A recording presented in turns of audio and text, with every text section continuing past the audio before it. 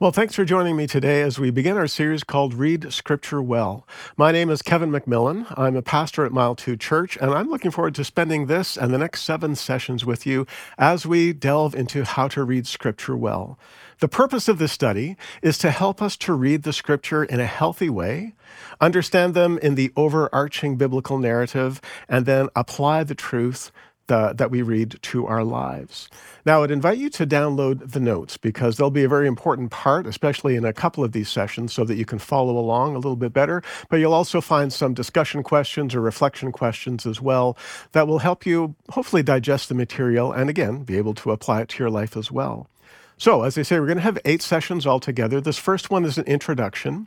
Then we're going to be talking about cultural issues when we are looking at the Word of God, reading the Word of God. The third session will be on inerrancy and literalism. The fourth will be on genre. The fifth will be on context. The sixth will be on the audience and the purpose of any particular book being written. The seventh is on interconnections, how so many stories in Scripture and concepts in Scripture interconnect and really help fill out the understanding of any particular verse. And then finally, we end with application, which is hugely important. Now, there are 3 main aspects of Bible study that we're going to talk about in this session. I'm going to use a couple of theological terms here. The first is this. It's called exegesis. Exegesis means determining what a text really says. Now, you probably know that the Scripture was not written in English. It was written either in Hebrew or in Greek, possibly some of it written in Aramaic as well. And so for us to determine what the original really said, well, unless you happen to speak Greek fluently or Hebrew fluently, which I don't, we have to rely on others. We have to rely on those who translate from the original into English. And this is where reading multiple translations can be very, very helpful because some words are difficult to translate. Some phrases are difficult to translate, and they could have this meaning, they could have a slightly different meaning. And as we read different translations of the same verse, we can perhaps get a broader understanding of any particular verse or any particular passage. Very, very helpful. And as we will talk about in our next session, understanding the original culture in which they were written helps us to determine really what the text says. Now, the second step after exegesis is what we call hermeneutics. And this is interpreting the meaning of what's written and also interpreting its significance as well. Now, we need help with this too, because this is not an easy task. It can be rather complex.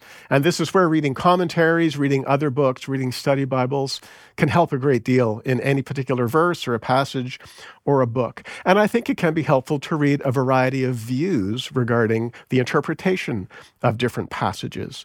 You see, some Scripture is really easy and clear to understand. A Scripture like John 14:6. Jesus said, "I am the way, the truth, and the life. No one comes to the Father but by me." So no one comes to the Father but by me. That's a very exclusive charge, a very radical charge as well. And whether you agree with it or not is not the issue. The fact is it's pretty clear. You understand what Jesus is saying. It's sort of a no-nonsense statement. However, there's some other scriptures that aren't quite as clear. Let me read a little passage from Hebrews chapter 6. This is verses 4-6. It says this. It refers to people falling away from God and being restored to God. It says, "For it is impossible for those who were once enlightened and have tasted the heavenly gift and have become partakers of the Holy Spirit and have tasted of the good word of God and the powers of the age to come, if they fall away, it's impossible to renew them again to repentance." Okay, well, this is obviously hugely important because people fall away from time to time and many of them will come back to God. But according to this, there are some who fall away and they will not be able to return to God. It doesn't even say why specifically, but it talks about people who were once enlightened and have tasted the heavenly gift and have become partakers of the Holy Spirit. Well, what exactly does that mean? Are you one of those people? Am I one of those people? Is my friend one of those people? It's not really, really clear. It's very important, but it's not immediately clear. And this is where interpretation is so important, that we can come to a good, valid interpretation. And as we can see here, interpretation is not always easy. In fact, very often it can be quite difficult.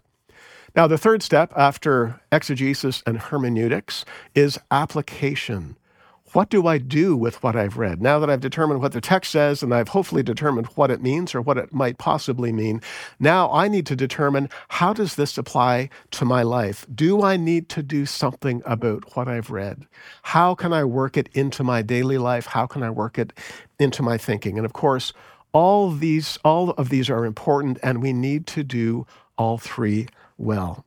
So we're going to be looking at many aspects of Scripture and how we read it. And some of these, to you, I listed off, we're going to be talking about genre and context and culture and things like that. Some of these might seem sort of academic, you might say.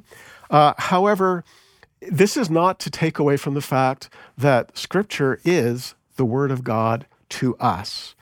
Now, it is literature, and it's good to study it as literature, using literary tools to study it, as long as we don't lose sight of its greater purpose. So I just want to make very, very clear what I and what we at Mile Church do believe about Scripture. We are going to get into it in sort of an academic way.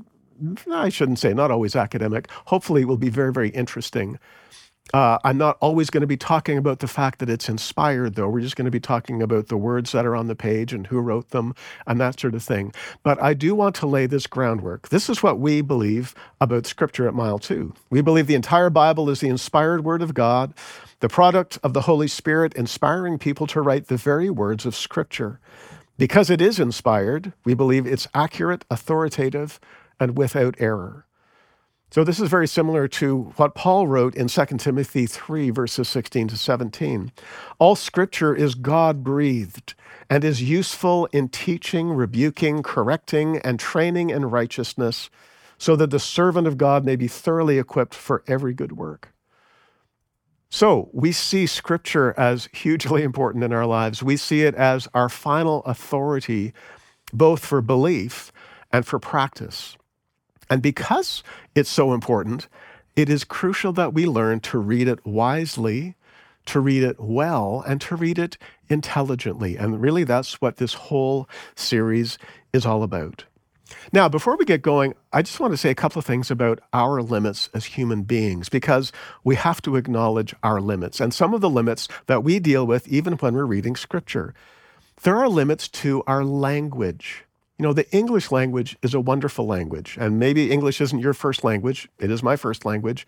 Very rich language. They say there's a vocabulary of well over 100,000 words that can be used somewhat commonly, even though most of us only use 5,000 or 10,000 in our everyday speech. So there's a great range of expression in the English language, and let's face it, in any language, there's a great deal of expression. However, there are limits to that expression because languages are made by humans. They are human inventions. And we also have to realize when I'm reading this Scripture, as I said earlier, I'm not reading the original. I'm reading a translation from one language into another language. And so there are significant limitations there. Another limitation is in our understanding. We have to acknowledge the limits of our understanding. My understanding is determined by a few things. Just first of all, my capabilities. What am I able to understand? But really, my experience really affects my understanding, how I view something. When I hear someone say something, my understanding of it is affected by my experience. And I have to recognize that. As we read Scripture, we need to recognize, as I'm reading any particular verse, I will be filtering it through my experience and even my beliefs. And it's important to recognize that. I'm not saying it's not that we have to ignore those, but we need to recognize that. And then, of course, we have to recognize the limits of our communication. I'm sure there have been times in your life when you've tried to say something and you find it really hard to put into words. Very, very difficult to put into words. And we're going to talk about that a little bit later. And there are some things that language cannot actually adequately express. And I can't do it very well. Some people can express it way better than I can. You might feel the same thing. You might be very fluent with your words. But we just have to understand that all of us are somewhat limited in our communication. And so we have to think of these things as we're reading Scripture. But at the same time, we need to recognize that God is not limited in this way. God is not limited by language. God is not limited by his limited understanding. His understanding is unlimited. It is completely infinite. And he's not limited by communication in that way. Now, while the Word of God does communicate through us through words, through sentences, we say this is propositional communication, he can also communicate with us in other ways. And in fact, it's actually a great deal like other human experience as well. Think of it this way. If when you were younger, you probably learned what love meant. You probably learned what romantic love meant. You read a definition of it. You heard people describe it. You thought, okay, well, yeah, sure. That's what love is. I get that. But then when you fall in love, okay, everything changed. You get a completely different understanding of love. Did anyone have to explain it to you in words? No, you got it. It was just something that came into you, partly from the outside, but also something inside just being revealed to you. God can communicate to us that way as well. He can reveal things to us. Very often it's through his word, but sometimes it's not using the specific words that we're reading, or it might not be that those words suddenly mean this. It just might mean an understanding that we get by his Holy Spirit. And I think we should anticipate this. Now, I don't mean we should expect that every time we open the scripture, boom, the skies will open and we'll get lightning bolts and everything like that. But I do believe as we read scripture, we should anticipate and pray for God to do that to us, to unveil the truth of his word to us so that we can get it on the inside, not just factual information, because really the word isn't given to us just for factual information. It is here for our transformation. And that's something that has to happen on the inside of us. It says in Hebrews chapter 4 that the word of God is alive. I just want to read these two verses. Hebrews 4 verses 12 and 13. So beautiful. It says, "For the word of God is alive and active. It's sharper than any double-edged sword. It penetrates even to the dividing soul and spirit, joints and marrow. It judges the thoughts and the attitudes of the heart. Nothing in all creation is hidden from God's sight. Everything is uncovered and laid bare before the eyes of him to whom we must give an account." So this is a description of the word of God to us. Not only do we read it, but we must allow it to read us. And we'll talk about that later in one of our other sessions. Because according to this scripture, it judges my thoughts and my intentions, and nothing is hidden from it, from him who wrote it as well. Now, this doesn't mean that our limits aren't an issue when we're talking about God supernaturally communicating with us. But we have to recognize that they are an issue. But again, let us hope and pray that God will work beyond our limits, at least from time to time, because the Word of God is transformative. As I said before, it will change us on the inside. And I'm going to say this, it's transformative even if we don't necessarily understand what we're reading. Because what you've probably found, and you will continue to find throughout your life, is as you read scripture, more and more and more, each year, each month, each day, each time you go through a passage, you see it a little more clearly. You see it a little bit more fully. And you don't fully understand it at first. And I firmly believe this, I will never fully understand the Word of God in this life. But even in my limited understanding, the Word of God can be transformative in my life. I believe the Word can be transformative in your life as well. So therefore, we do need to read prayerfully.